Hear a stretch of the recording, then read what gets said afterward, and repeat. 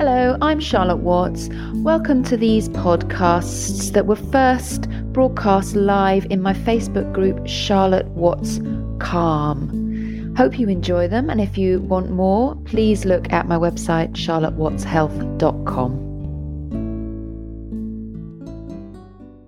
Hello, this Facebook live session is on eating to help anxiety, and I have given it that title, which, yes, I will be talking about eating to help us alleviate anxiety and to prevent us going into that state as something preventative and therapeutic.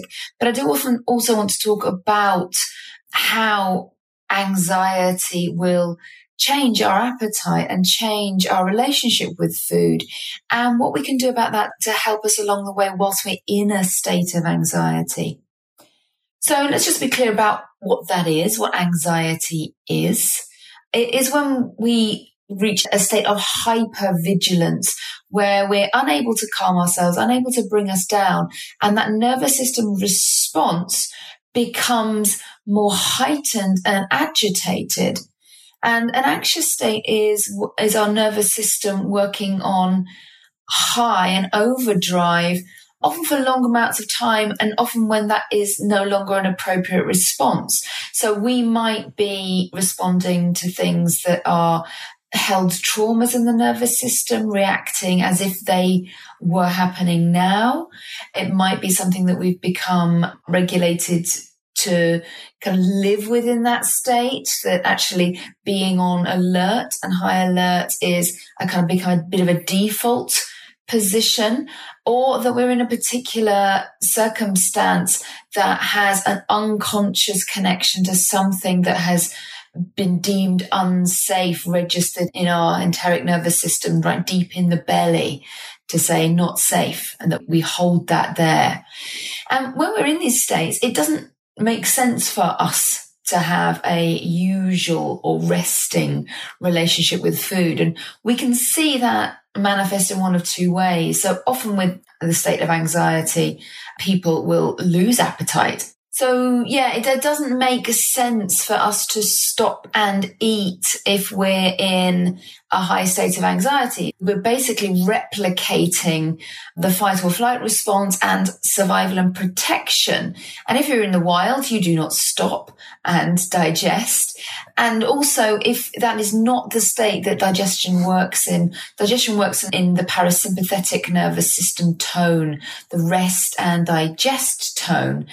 And that is the absolute opposite to that which we have prevalent throughout our agitated system when we're in a state of anxiety. So literally you can put food in, but our stomach acid has reduced and digestive enzymes production has stopped and peristalsis halted. Things are on just kind of lockdown, shutdown, if you like.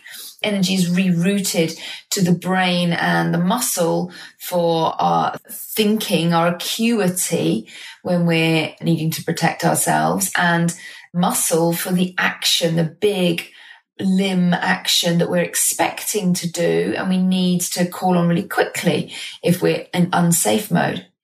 So for many people, appetite can go down, particularly if they're hitting a period where something upsetting has happened, breakup or loss, or something rattling our world, taking out our foundations. And when that happens, we can really need the foundation of food, the foundation of energy as blood sugar balance, to not just run all our systems on stress hormones. But at the same time, that's not something that we feel naturally able to put in us.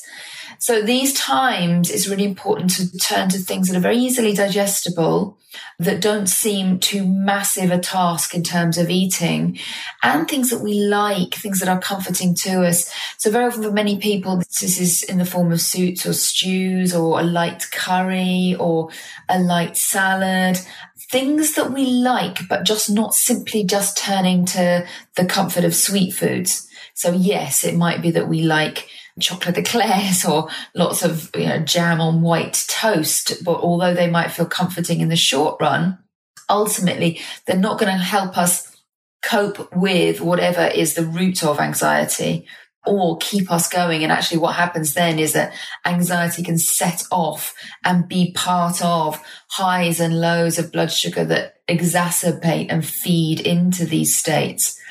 So the more that we can say that it is like the jam on toast that you fancy, and that's the only thing you want to eat, the more that you can tweak that to be a sustaining source. In that example, for instance, it might be kind of like a rye sourdough with peanut butter on, or a nut butter, or, you know, if it's something that you want that's sweet, even having something like yogurt and fruit, or, you know, something like pineapple or mango, something that is very readily sweet, but that doesn't exacerbate those highs and lows.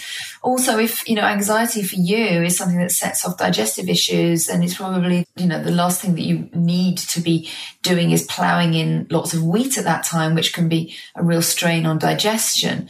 And for lots of people, comfort eating in that time, and the only thing that they fancy at that point might be things like pasta or bread or pastries or cakes or biscuits. It's a very common kind of comfort go-to for human beings to go to that combination of wheat and sugar, which can really kind of turn us around back into symptoms, particularly like IBS, that are part of anxiety. And the flip side of that for anxiety for some people, particularly often if it's long-term and entrenched or trait anxiety, can be eating for comfort. So those foods that I just mentioned, but maybe even in larger amounts. So the anxiety might even be go alongside weight gain, or it might be that you're just eating huge amounts but don't even put on weight. It's so personal, so individual for people in the way that this manifests. What is most important here, that if you need, often it is the heaviness of that food. If we don't feel grounded, sometimes making ourselves feel physically heavy can actually give us some respite. Also, eating kind of these large amounts of comfort food can give us a bit of a rush of serotonin. They can be quite numbing. So if comfort eating is something that you use as, you know, an excessive behavior, looking at that and examining that for what it is, that numbing, that switching off, that tuning out. And we use excessive behaviors in many ways. We all have them. The thing that we turn to, it might be shopping, it might be, you know, some gambling, any kind of addictive or excessive behavior. For some, it's exercise. For some, you know, running particularly. Anything that we see ourselves just be kind of compulsively going towards. And if that's food for you with anxiety, then again, watch out what that is. So if it tends to be big carbs in particular for that serotonin hit, then how can you bring down the complex carbohydrate bit of that and add in some protein? So for instance, big bowls of pasta might be tweaked to be bowls of pasta that are something more like buckwheat pasta, or noodles that can be kind of like buckwheat noodles, rice noodles, brown rice instead of just turning to wheat-based things, and making sure there's some protein in there. So if you are a meat or a fish eater, adding that kind of dense protein, or some kind of egg in, or tofu if you're vegetarian or vegan, but something that gives you that grounding of protein and that real basis for being able to regulate blood sugar and keep yourself grounded in that way, so that you're not just turning continually back around to the big loads of carbohydrate for that quick fix soothing. Because carbohydrates don't give us certain neuropeptides produced from the stomach that really say satisfied to the body. And satisfied comes with a sense of safety. It comes with a sense of everything's okay. I've satisfied what I need. So a big bowl of a starch will make you feel satisfied in the sense that it makes you feel full, but it's proteins and fats that actually give us a sense of satisfaction, which is a communication from the guts to the brain. It's a different type of satisfaction that has longer lasting and more opportunity for true grounding and a sense of being able to see the landscape then, rather than being caught up in highs and lows. So eating for prevention of anxiety is very similar, attending to our blood sugar, attending to our basic nutritional needs in terms of macronutrients, the big ones, carbohydrates, proteins, healthy fats. Particularly fats do help to soothe the brain. So making sure you include things like butter, olive oil, healthy fats like coconut and nuts and seeds and avocados, organic grass-fed, free-range meat if you're a meat eater, fish from sustainable sources if you're a fish eater, organic eggs, stuff that all has fats, and particularly fats with proteins there for those latter ones, the nuts, seeds, fish, egg, meat. That gives us the substrates that the brain needs for full neurotransmitter responses through life. So that helps us to cope with stress and to have the wherewithal, the kind of the mental wherewithal to be able to look at the whole landscape and come back to a mindful place so we can really notice what is happening right now. So are we safe at this moment? Which is often anxiety is when we are safe, but our projections or our bringing past conditionings with us into the present say that we are not, even if that is not truly the case. The more we can ground ourselves through food, the more we can recognize the landscape for where it is right now and pull into resources to come down. Now, foods that are particularly anti-anxiety are things like celery and lettuce in particular have compounds in them called apigenin, which very actively bring in the parasympathetic nervous system. They soothe the nervous system. Certain nuts, particularly walnuts, have a compound called uridine, which is an antidepressant. So if your anxiety kind of comes along with a low mood, they can be really helpful.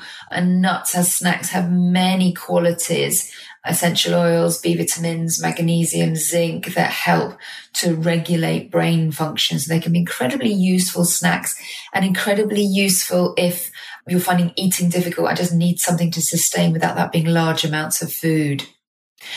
I come to chamomile tea so very often, and it is so very useful to keep up levels of a neurotransmitter called glycine, which is very soothing to the nervous system.